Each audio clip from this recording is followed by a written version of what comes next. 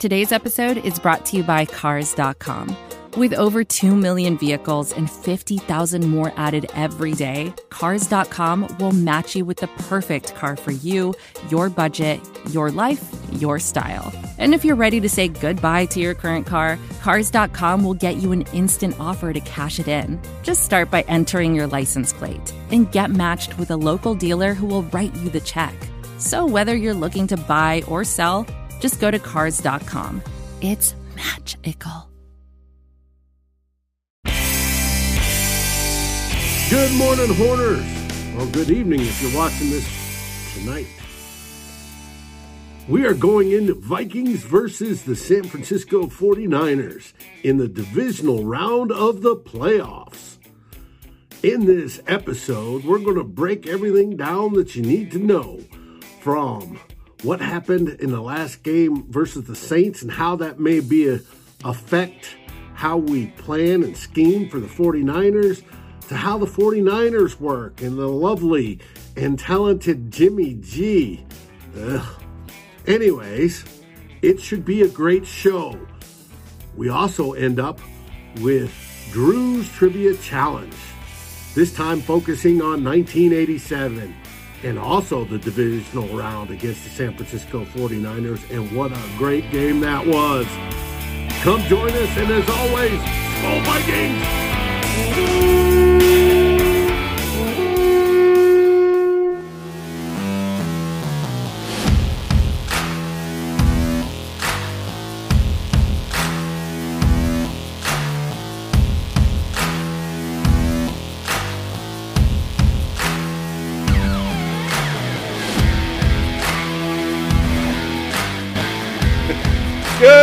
Good morning, California.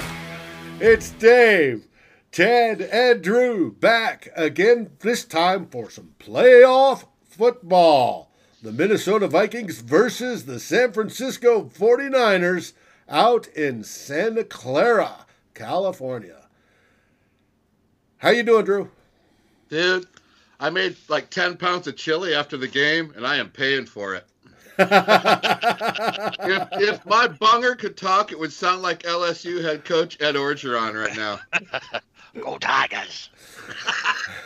How you guys doing? We're on to the divisional round, right? That is yes, correct. We are. Ted, how are you doing? Gentlemen.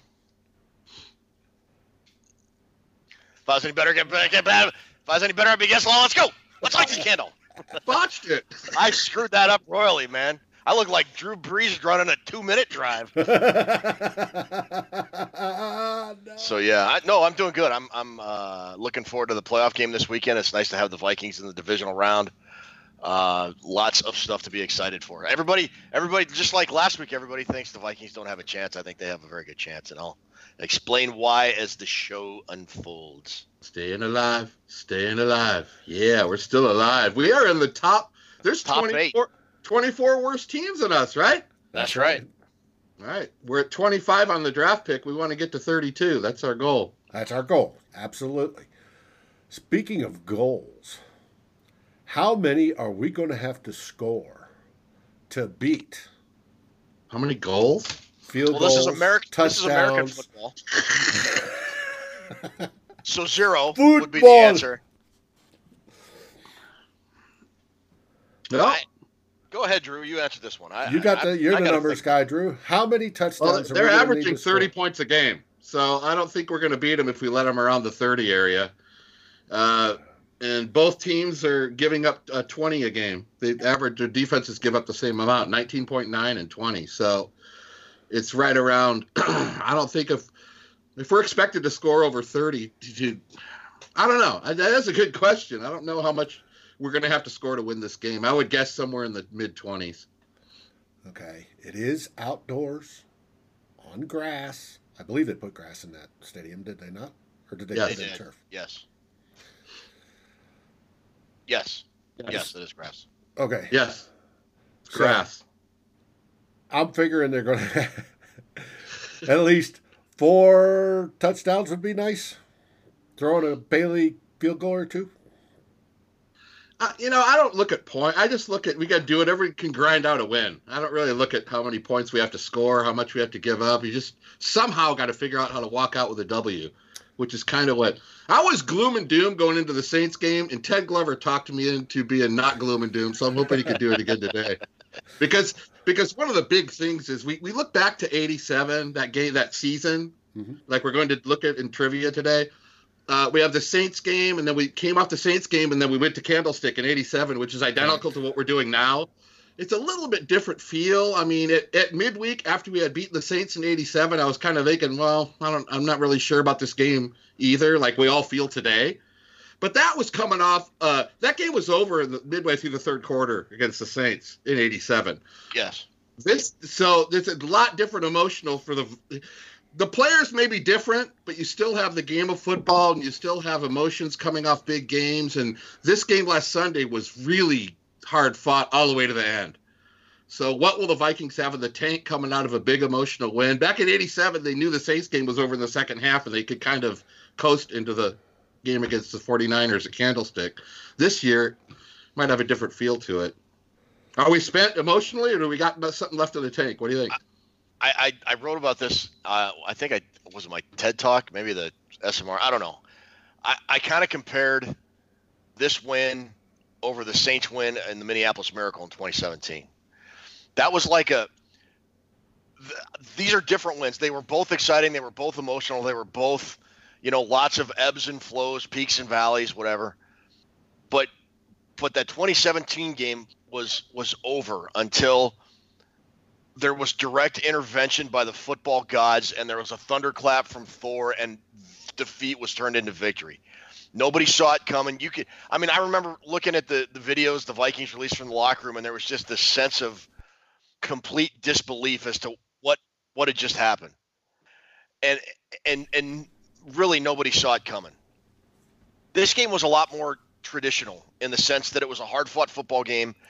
The Vikings were not out of it. They were never in a position where all hope was lost. They controlled the game. I think they led throughout, other than the point where the Saints kicked that early field goal. I mean, the Vikings were either within one score or led throughout the whole game.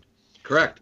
And although the overtime, it was overtime and it was exciting, and you had the Thielen catch and Cousins catch, which I think were both defining moments in their careers, it was still more of a, like, I can't think of any word other to say than a traditional game.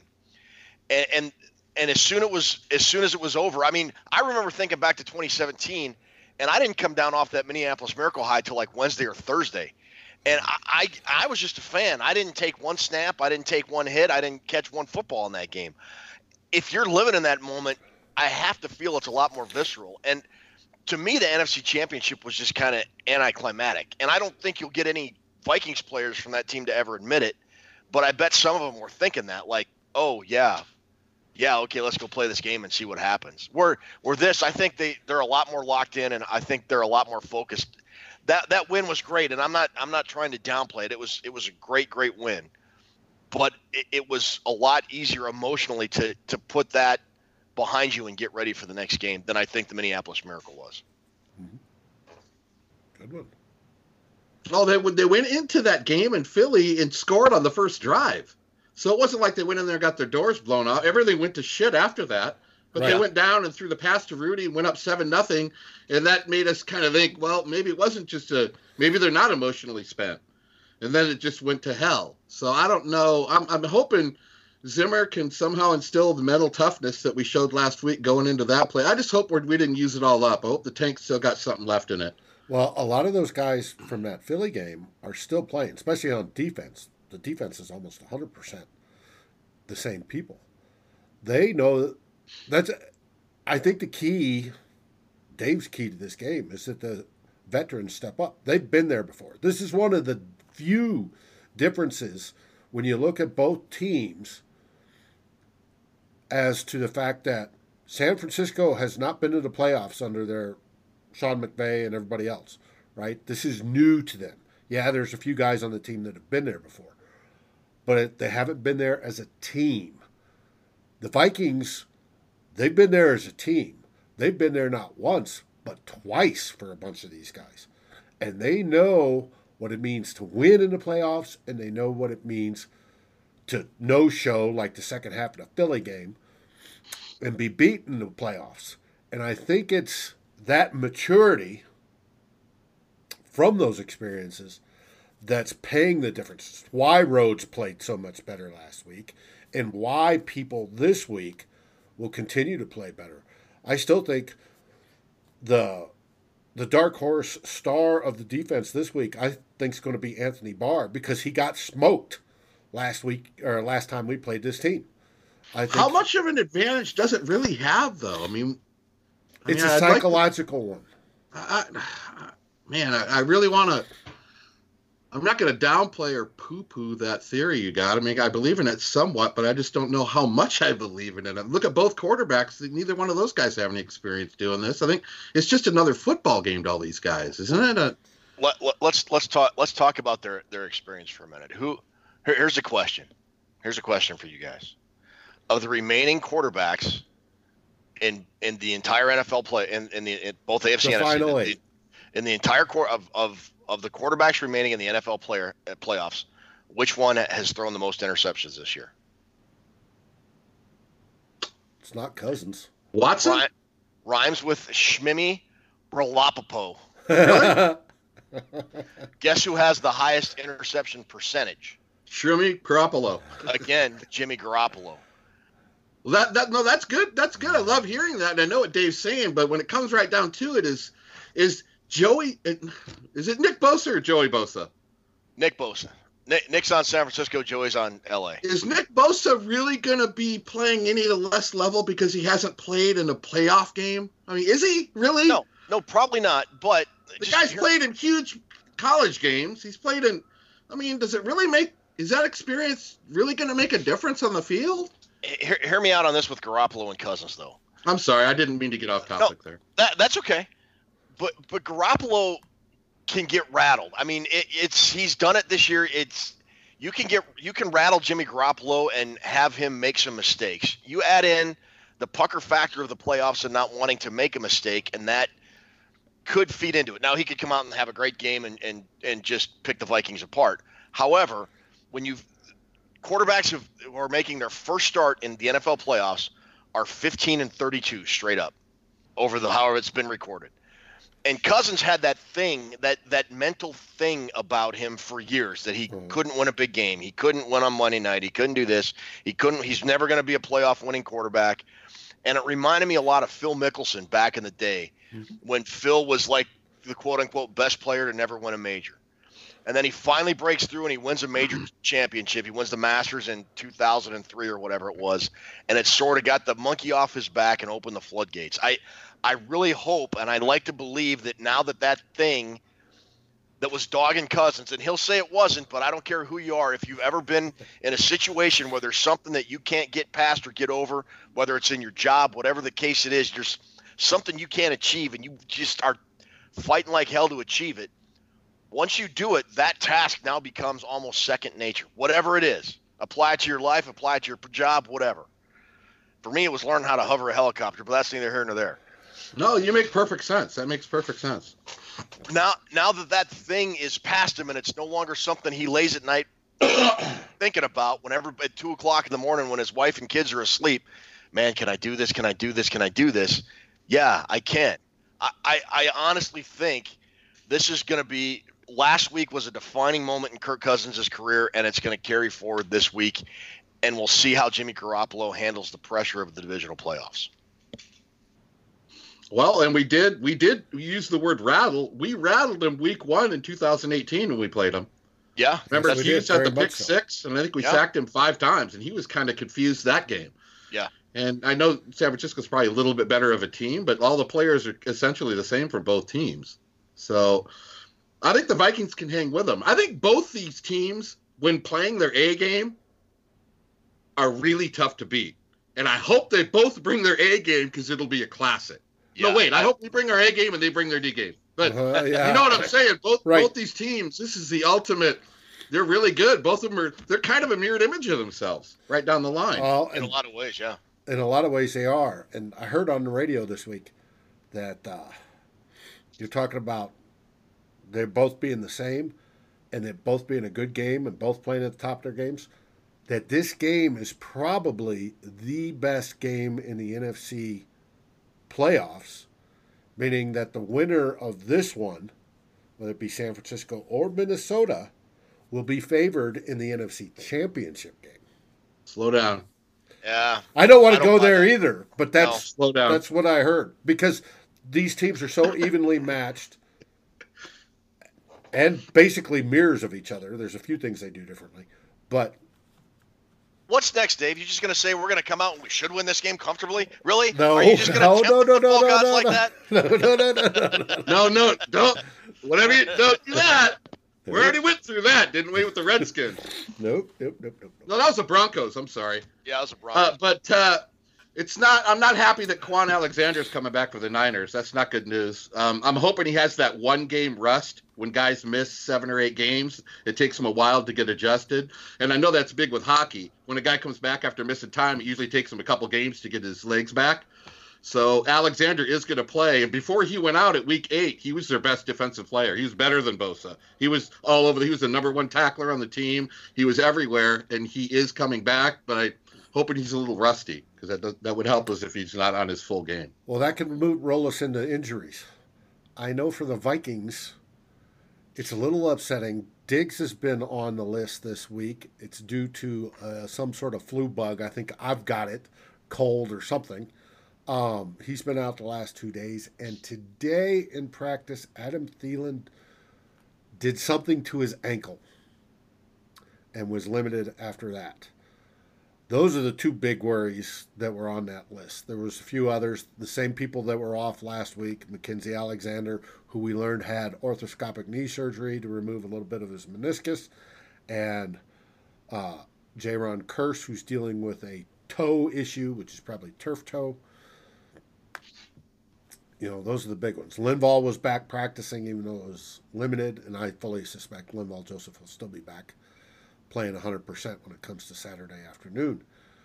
But hey, I got a question. You were talking about rest and all that. What's your opinion on this? That it's I kind of thought the Vikings missed an opportunity simply for the fact they didn't get a home playoff game, and they got to go on the road for 3 games if it gets that far.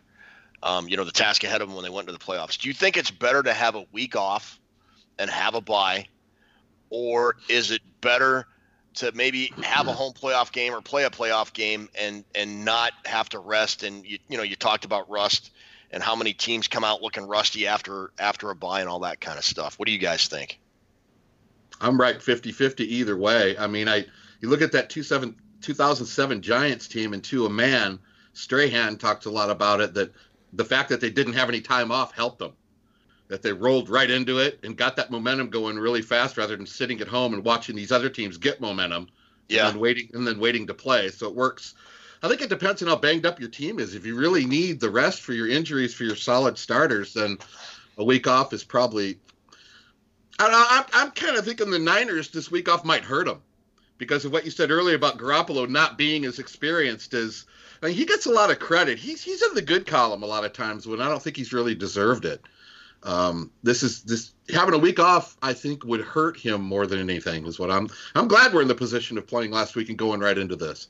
Yeah, me too. Especially Jimmy Garoppolo's guy is going to use an example. So yeah. One of the differences between getting that week off and rolling right through, and I'm agreeing, it plays both directions, is if you have the week off, that means you've got home field advantage. Home field advantage, depending on the team, can be huge, whether it be Minnesota or Green Bay or whomever. That could be a factor with the other team coming in. Now, speaking of home team advantage, Drew, you live in the area. Does San Francisco have any sort of home team set up? Is it a loud stadium? Or is it just in San Francisco? No. You got a bunch of, Here's how it is in San Francisco, guys. You got your fans for the Broncos, the Patriots. You got these really die-hard fanships around the NFL. The Niners, they all get together. Oh, let's go down to see the Niner game this Sunday. Oh, thank you, Mick. They don't. A lot of them don't even follow it unless it's some kind of status thing where they can hang out in the parking lot, and you can't discuss football with a lot of them. It's not a home advantage. It's not. It was back when Montana and Walsh were walking the sidelines. That's when it was fury, and that's when it was fire, and that's when it was real with Eddie D and all that. That was all legitimate fucking powerhouse shit. That was. But it's not like that anymore. It's not like that. It seems like they kind of lost something leaving San Francisco and Candlestick Park. Candlestick was I think a distinct home field advantage for them, except against the Vikings in 1987. It's kind of a transition of a lot of the old Viking fans, like you talk with Tony Bell and everybody about the dome. When the Vikings went from outside to that dome, a lot of the Niner fans didn't want to leave Candlestick because they had there was some weird power about that stadium. It was a little rundown. You'd sit in your chair, the thing would fucking break. You'd have to tape it together. But that kind of worked with all that Dwight Clark and all that Randy Cross and all that. You know what? There was a certain, and then everything's now new, so everybody's like, it's kind of hard to even explain. But it's the comparison between the Vikings, the old Met, and then the Dome. It's like kind of like that. Okay, all right. But this is certainly. I don't think the Vikings. It's not going to be like sitting going into Seattle or anything. I mean, it'll be loud naturally, right. But. No, Seattle has an advantage. If they can handle that dome last week, guys, they can certainly handle this outdoor stadium at Santa Clara. Okay. Good. All right. Good. The crowd won't be a factor to them. Okay. Well, if the crowd's not, let's look at the numbers. What have you got? I don't have DVOA. I know that. The Niners. I'm looking for weak spots. You can get a shot for that. The Niners' offense is fourth, and their defense is second, and they're also the number one against the pass. So take that. I mean, that presents problems right there. The weak spot I see is their rushing defense, which works out good for us because that's our strong point. So I'm hoping the Vikings they're 17th in rush defense, 112 yards a game. So I think if we can get ours there on the ground and then keep, again, I'm going to say it comes down to Cousins, but if Cousins can stay involved and keep his head up and be positive and be confident and make some early throws, I think the Niners numbers, Dave, they look a lot higher than what I've seen their team play this year. I mean, they're a good team. Don't get me wrong, but they can falter like anybody else. They're statistically higher than almost everything against us. What's their DVOA, Dave? The San Francisco has a DVOA of offense rank of 7, defense rank of 2, special teams 12. Minnesota has offense of 10, defense of 7, and special teams of 14. So DVOA has the Minnesota a couple spots below San Francisco on just about everything. The only one that's different is PFF. PFF has offense of the Vikings at 3, the third best in the league. San Francisco is the 10 best. They have the defense. San Francisco is the third best. Minnesota as the 5th best. And then overall, they have San Francisco as the 6th best team and Minnesota as the 7th. Both of these teams run the ball really well. Vikings are 6th in rushing. The Niners are 2nd in rushing. They use basically the same system. So whoever rushes the ball better is probably going to have a huge advantage. I mean, that's probably defensively how they're both going to attack it, too. Make each of these quarterbacks, Jimmy G and Dreamy T, whatever, make them both beat you. And you're going to think I'm going to sound like a homer, 100% homer. But this is why I think that leads to a bit of an advantage for the Vikings. I talked about Cousins already getting over that psychological hump. And if you'll notice in overtime, it felt like that whole team just went, F it. Let's just air it out and win this game and get out of here. And they took that attitude to the field and they won the game. Drew, you mentioned what are the 49ers rushing defense? 14th? 17th. 17th. The Minnesota Vikings are going to be able to run the ball on San Francisco. And I think when you got guys like Nick Bosa and I can't remember their other defensive end off the top of my head, but their whole entire defensive line is really good. Mm-hmm. But they remind me a lot of Jared Allen in that they get upfield fast. Right. When you get upfield, you remember when Jared Allen got upfield and the Vikings had pretty bad linebackers? There was a void in the field that was about 20 yards by 20 yards, and there was nobody around, whoever it was coming out of the backfield. You give that kind of space to Dalvin Cook, and he is going to eat you alive. They did it to Cam Jordan Sunday. He got upfield and there was a big old giant hole on the right side about 3 times. And Cook ran it right up inside there for 10 or 15 yards. And so I really feel the Vikings will be able to establish the run. And that's going to get the offense comfortable. Again, we talk about having the manageable second and third downs. You don't want to get in second and long and third and long because you don't want the 49ers anticipating pass and guys like Nick Bosa just pinning their ears back and going after Cousins because that'll be a bad day. If they can do that, and now you've got a confident Kirk Cousins that believes in himself, a team that believes in him, boys, I'm not making any predictions for this game, but I'm not nearly as down in the dumps as I was this time last week. Not down in the dumps, but skeptical. I feel in some ways the Vikings, although the 49ers have daunting numbers, it just feels like the Vikings match up better because when you looked at the Saints, man, they didn't really have a bad game other than that Falcons game.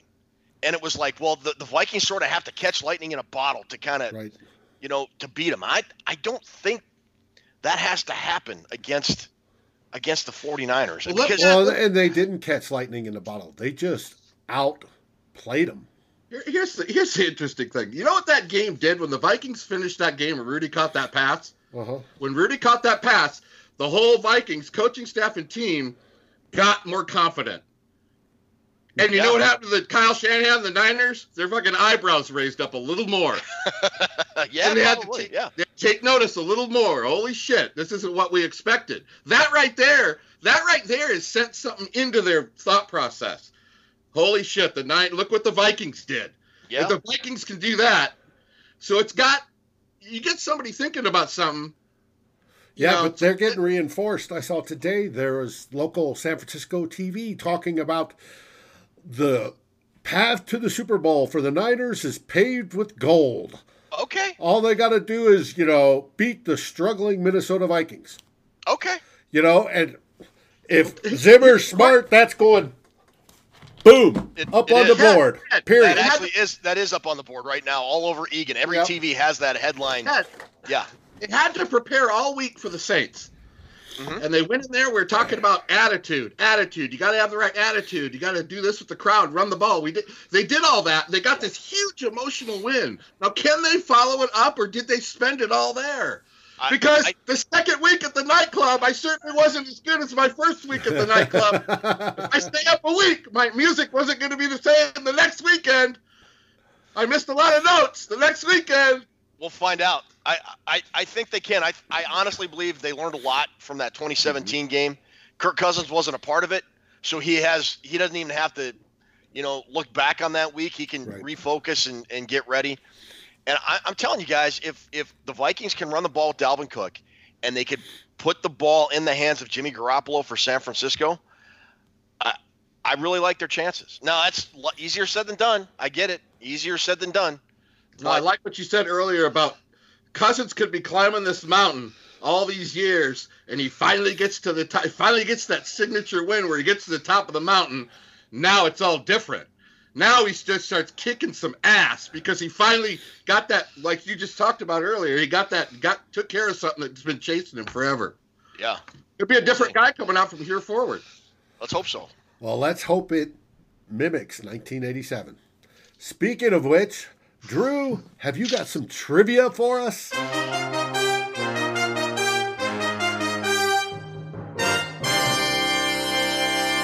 Guys, we're going strictly 1987. First off, tell the production guy that talks about how much time we spend tell him to back off. You talk to that production guy.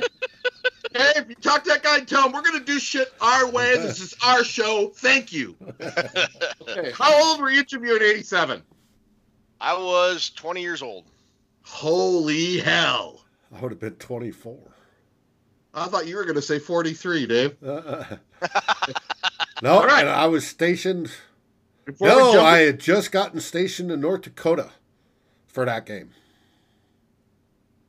Well, we all remember 87, so I'm going to jump right into this, and I'll try to roll it right along so I don't use up all the company time. All right. Okay, but first, before we go Vikings, you have, of course, your bonus questions. Yes. Number one song in 1987. Now, if you don't need a clue, it's a 10-point question. If you need a clue, it's only worth 5. Of that week in 87 or of the year? I'm trying to think who was big. I'm thinking probably a Michael Jackson song.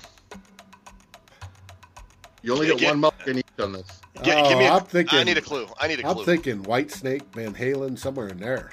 Song sang about gold crocodiles and cops and donut shops. Wayo, wayo.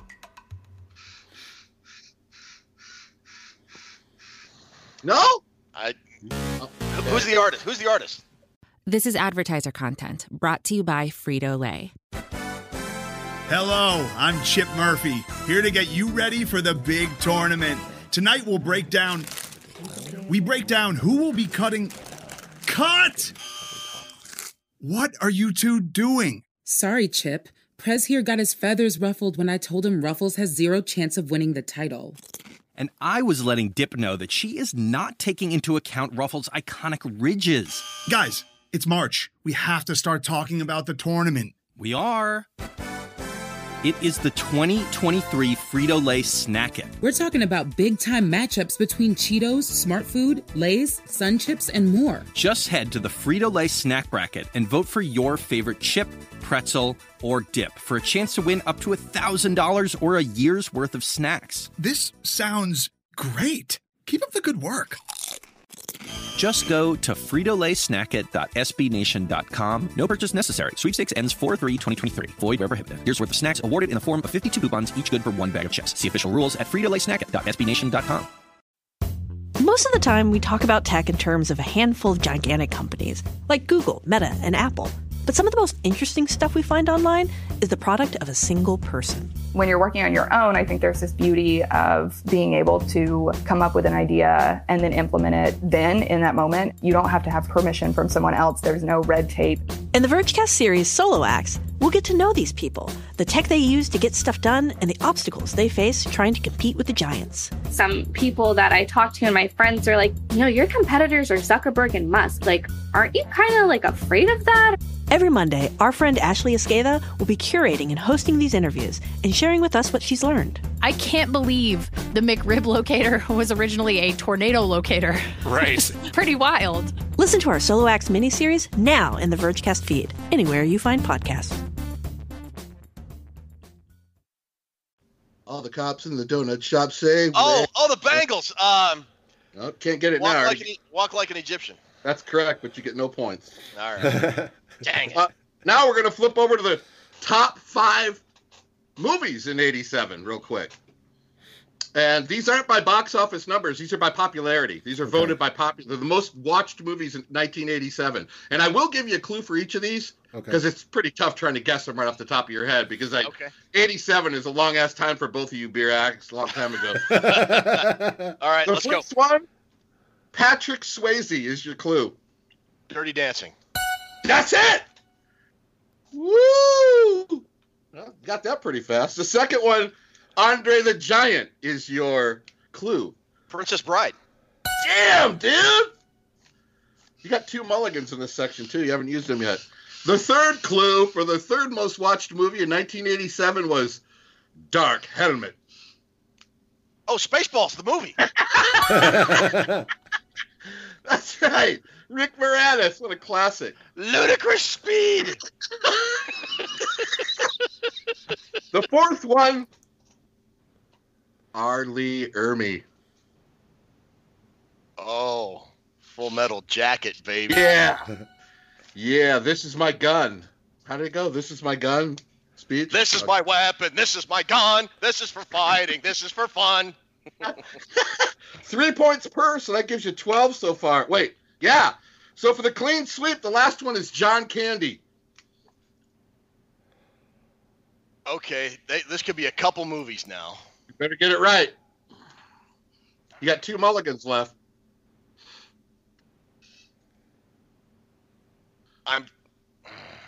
Give me one mulligan, because it's one of 2 movies, and I'm not sure which maybe one. You guess Right. it. Maybe it's the right one. Go ahead. It's not Stripes. There's your mulligan. No, it wasn't. I said it wasn't. Oh, okay, all right. Oh, it wasn't. Okay. Stripes is like 82. That was a good guess. Yeah, and that was early Candy. It's in like a bunch of movie in the 80s. Yeah. So. I can't remember which one was first, though. Uncle Buck? Mulligan. So it must be the other one you're thinking of. Planes, Trains, and Automobiles? There you go! There you go. You got 15 points on that. Why can't you have a jelly donut in the barracks, Private Pile? Because you're a disgusting fat body, Private Pile. Uncle Buck, when he told that lady to get a rat to eat that thing off her face. We're on to the Vikings now. Now that we had a little, now that we fell back in 87 a little bit, we're going to stick with 87, but we're going to the Vikings. Right. That great divisional game that I was at, that I have a really cool story for. That's what we're going to get into. That's the game. That's the only game you got to think about. Okay. Who were the Vikings head coach, offensive coordinator, and defensive coordinator? Head coach was Jerry Burns. Ding, ding, ding, ding, ding. Offensive coordinator was Bob Schnelker. That's correct. And the defensive coordinator was Floyd Peters. Damn, dude. Damn. That's 6 points right there, and I'll give you a bonus of 5 if you can tell me who the defensive backs coach was.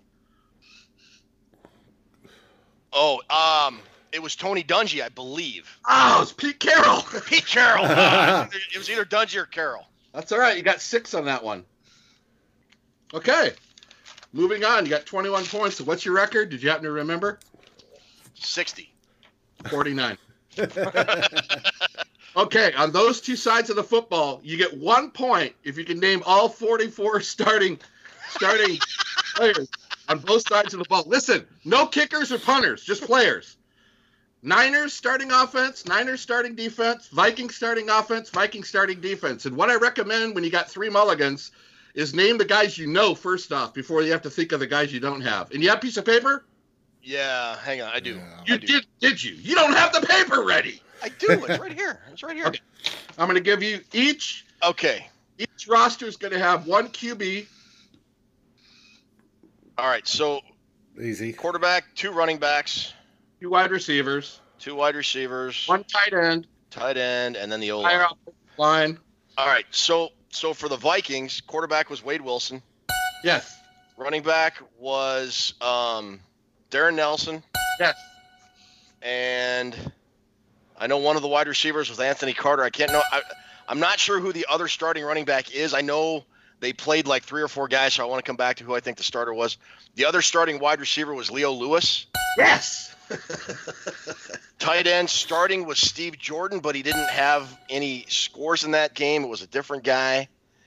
Left tackle was Zimmerman. Damn, dude. Left guard center was Loudermilk, Kirk Loudermilk from the Ohio State University. Oh. Yeah, that's right you know guard. what? He was the center, and he was a damn good football player. Right guard was Cook. How did you remember that, dude? Right tackle was, I'm pretty sure it was Tim Irwin. Was.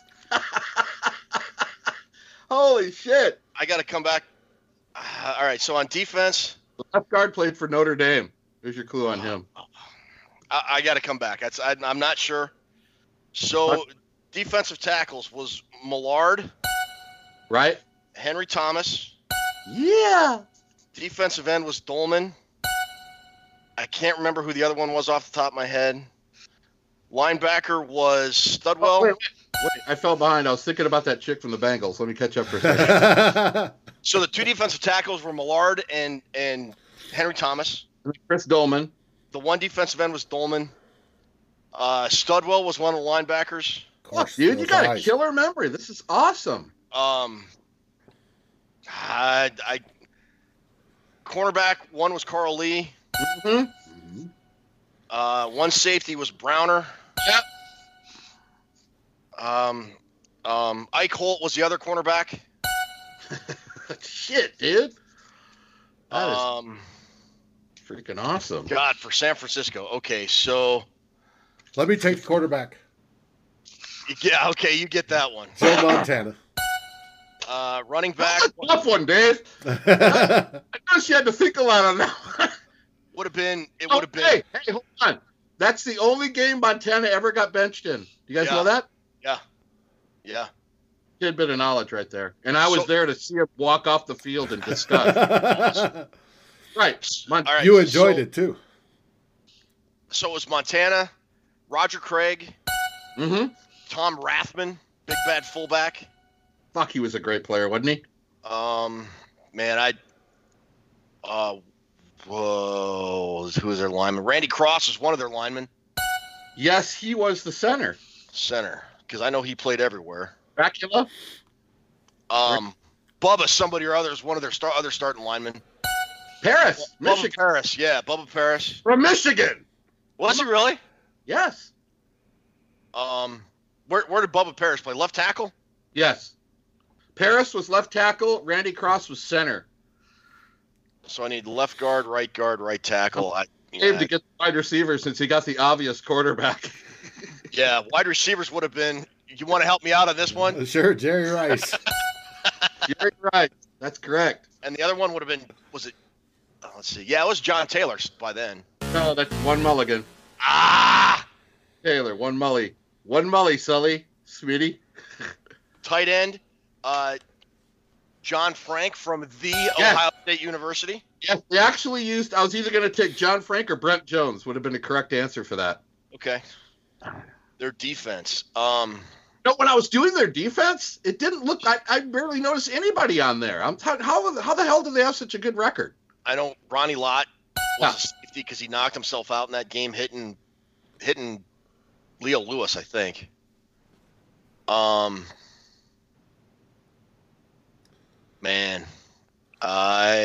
was there?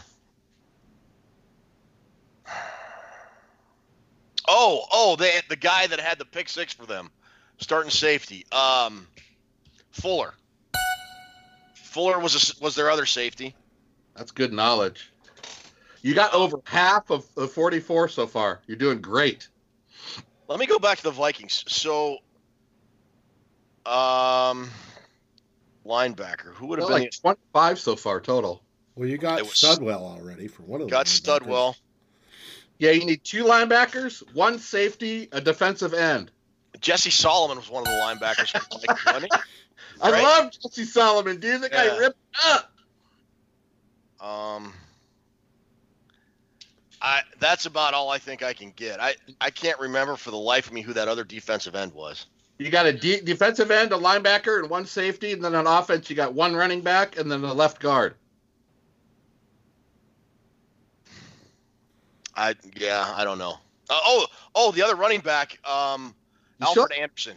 Right. You still have two mulligans left, so you're sitting in good shape. Alfred Anderson was the other running back.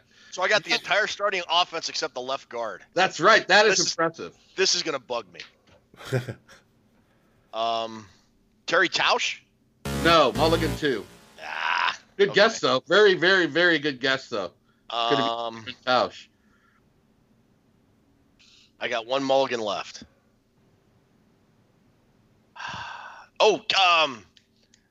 Keena Turner played for the 49ers back then. He was a starter, wasn't he? No, he wasn't. That's my last Mulligan, right? He was starting during the season, I think, and he got hurt. Did he get hurt? Okay. You got 27 of the 44. All right, Dave. Unless you can throw any other names out there, I'm done. No, we've gone through all the big names. The left guard for the Vikings was Dave Huffman. Dave Huffman. The defensive end was Dougie Martin. Doug Martin. And the other linebacker was David Howard. David Howard, okay. And the other safety was Harris. John Harris. John Harris, okay. The Niners was wide receiver Mike Wilson. Left guard Jesse Sapolu. Colley was the right guard. Harris Barton was the right tackle. And then on defense, the two ends were Dwayne Board and Pete Kugler. Nose tackle was Michael Carter, and defensive tackle was Jim Fonhorst. Mike McCall was a linebacker. Mike Walter was a linebacker. Todd Shell was a linebacker. A lot of unknown guys. So I didn't just really get these. But you got 27 added to 21 is 48. One away from your record, and you have one question left. All right. Let's go. 48. And this question's worth 5 points. How many total yards did Anthony Carter get that day? If you get it within 10 yards either way, you will get the 5 points, and you will get your new high score. You have 48 points right now. Total yards, special teams and everything, right? Everything. Every damn yard AC piled up. He had 220 some receiving. He had... Check! I'm going to say, I can't remember exactly what his punt returns, but he had a huge punt return. God, that was like 75. So I'm going to say 305 total yards. How about Steve Bissaback? 278 yards. Ooh. 227 receiving, 30 on the ground, one run for 30 yards, put him at 257, and 21 yard in punt returns. He had 2 punt returns that total 21. Wow. 278 yards. That's a heck of a game. That's Thielen and Diggs got to be going after this week. Oh, well. And I hope they can do it. I had such a great day. Where I was sitting in that stadium, Reggie Rutland, when he caught that interception, was running right towards me. And was he really? I have never heard in all my days a stadium that quiet after that. I could yell, and you could hear my echo in the other end zone. Everybody was shocked, dude. Just simply, it was crazy. What a day. I was drunk as shit. We left there. We walked out of the stadium all proud. We saw some tailgaters, the Viking group tailgating.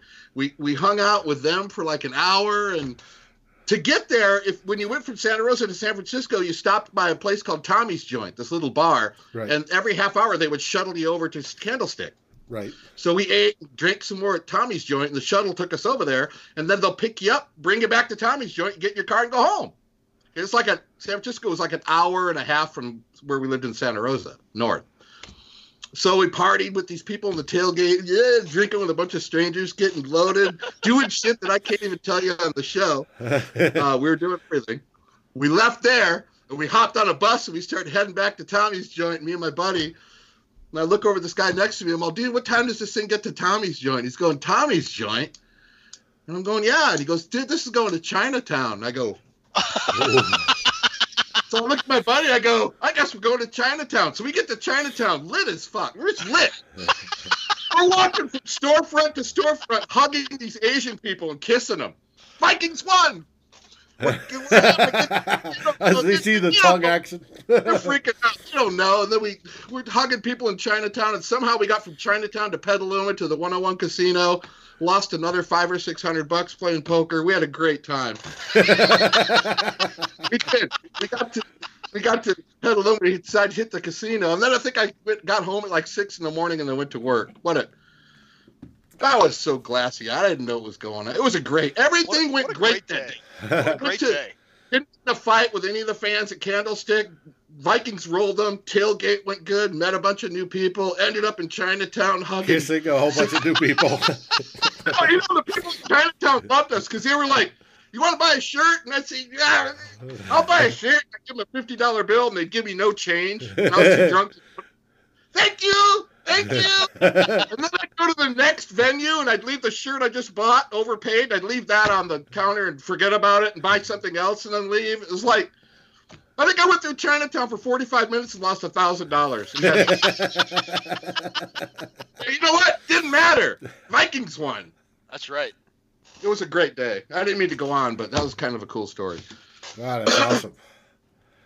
Well, hopefully we take that sort of exuberance one more time into San Francisco on Saturday afternoon. Have anybody looked at the long distance weather? Drew, looking at you since you live in the area. Okay. I was hoping it would rain again because that was part of the excitement of being down there at 87. It wasn't raining, but you guys know that heavy mist that's almost like rain? It makes you soak, but it's not like rain. Right. Yeah. It slowed that field down so much, it became a tremendous advantage for the Vikings defensive line because the Niners couldn't use any of their speed. Right. And that was big. So I was hoping maybe we can get some more of that rain coming in for Sunday's game. But the rain is on tap for Santa Clara for Monday. So I think it's going to be overcast, but there's not going to be any rain to get in the way. But if Ted feels good about this game, then I feel good about this game because he was right on with it. I was doom and gloom with that Saints game, guys. I wasn't thinking too positive about that at all, but I thought it was a long shot, but the Vikings had a chance. I think they've got a better. The thing is, on offense, they're going to have to neutralize or slow down the 49ers pass rush. If they can't do that, if it's kind of been the thing, the theme with the Vikings all year. If you can get pass rush, a strong pass rush up the middle, the Vikings are going to have a hard time moving the ball on offense. If they can do that. Dalvin Cook, I don't think it can be overstated how important having Dalvin Cook back was last week. Right. I mean, he looked like it was the beginning of the year for him. He looked fresh. He looked strong. And I think he's going to have another good game. Did you know that was Thielen and Cook's first time since week 6 they had played together? Yeah. Wow. Yeah. I didn't realize that. That makes a big difference when those two guys are on the field. But you know what? The Niners had 48 sacks during the regular season. Guess how many we had? 52 or 53, didn't we? 48. We had 48 also. 48. Really? Yeah, so, we didn't make but they having this the defensive line that's like the old Purple People Eaters, but they can be controlled. I hope O'Neal gets some help over there, though. D Ford is just coming off a hamstring injury, and he's not 100%. He's going to play, but he's not 100%, which is good. Now, you talk about O'Neal getting help. O'Neal was amazing last Sunday. Yeah. So he's the one guy on the O-line I don't worry about. What's that? Didn't he get that holding penalty to kill our drive, though? I was kind of upset with that, but it wasn't Reeve. It's usually Reeve. If they get going upfield, though, I'm in agreement with Ted about getting Cook going. Cook is probably, again, the catalyst to this whole thing. I think so, yeah. You're probably right. And if Cook gets going like they did against New Orleans first half game plan was to do the same thing that a couple other teams this season have done, where they put the two safeties back and try to keep everybody in front. So you keep the wide receivers in front, and you got the extra bat, and then go, Kirk, beat us. Well, when Stefanski sees that, he runs Cook, and Cook's yards per gain in that first half was like 6.9, right, per carry type deal. And they got up to the point the Saints said, we got to stop Cook. And then they moved up, and then that's when Kirk Cousins, good Kirk, showed up, right, went over the hump, and boom, up to the receivers. You froze up there for a second, but I got the gist of what you were saying. Which is good. My soliloquy ended right until you came back. What was with Cousins in the first quarter last Sunday, guys? I mean, are we going to get that again? Because it was shaky, man. I honestly think he might be over it, guys. I really do. And I just, we'll see. We'll see. And part of that was the defense, what he was seeing, right? But the first few passes, the one he skipped short. I don't think that the Niners, I saw the ranking, number 2 in defense. Right. Their defense, to me, isn't playing like it was in the middle of the season. They gave up 45 points to the Saints. I mean, come on. Right. The Saints, they beat them 46. Remember that crazy game, 48-46? Yeah. I mean, sure, you won the game, but if the Vikings, this is going to be, everybody, all those analysts think I'll kiss my ass for another week because they're all acting like we don't have a shot. The Vikings are a good football team when they play their game. Yep, they sure are. Like I said this morning, I fear the meltdown, but you guys have me pumped for this Saturday. They have a chance to win. Oh, I don't. You know what? You want to get me drunk as shit and send me to Chinatown? Fucking do it. I'll do that for the game. I'll meet you there. I'll fly out and meet you there. Imagine that. Me and Smitty walking from venue to venue in Chinatown. Woo, but big old stacks of legal fireworks and shit. Oh, what a day. I was 22 awesome. And I had no worries in the world, baby. Oh. Any last words there, Drew? Meow, meow, Viking cow. Get the win and let's move on south. Ted? Like I've said all year, Super Bowl homeboy. We'll see you in Miami. Let's go. Hey, real quick, before you go off the air, I don't give out betting things without people paying for it usually, so this is a freebie. We're leaning in. What is it? I'm giving you a freebie on the bet this week. Okay. Take the Titans. They're going to win the game. Ooh. I don't give up. People usually pay me high dollar for my knowledge of betting. It's the upset of the week. Take it. Really? Titans are going to beat the Ravens. You heard it here first, folks. Should be a good game. Again, inexperienced quarterbacks in the playoffs. Go Vikings! Let's win this game!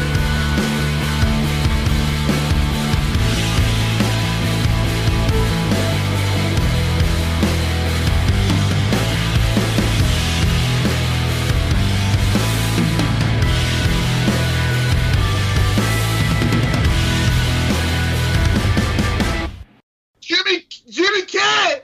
Yes. Hardcore. Thanks, guys. All right. I got to go eat.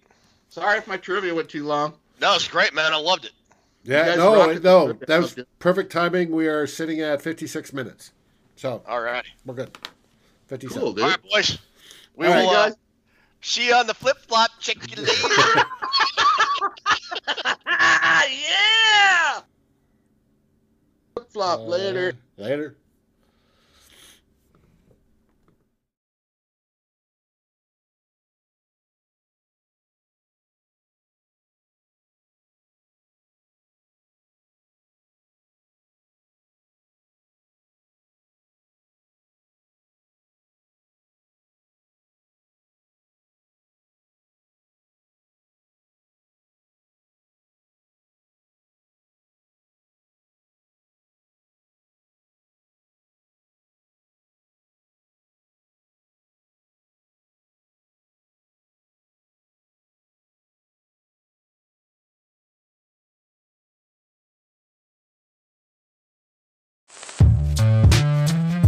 Hello, I'm Nilay Patel, the editor-in-chief of The Verge and host of Decoder, a business podcast where I interview CEOs about big ideas, the problems that come from those ideas, and how they make decisions.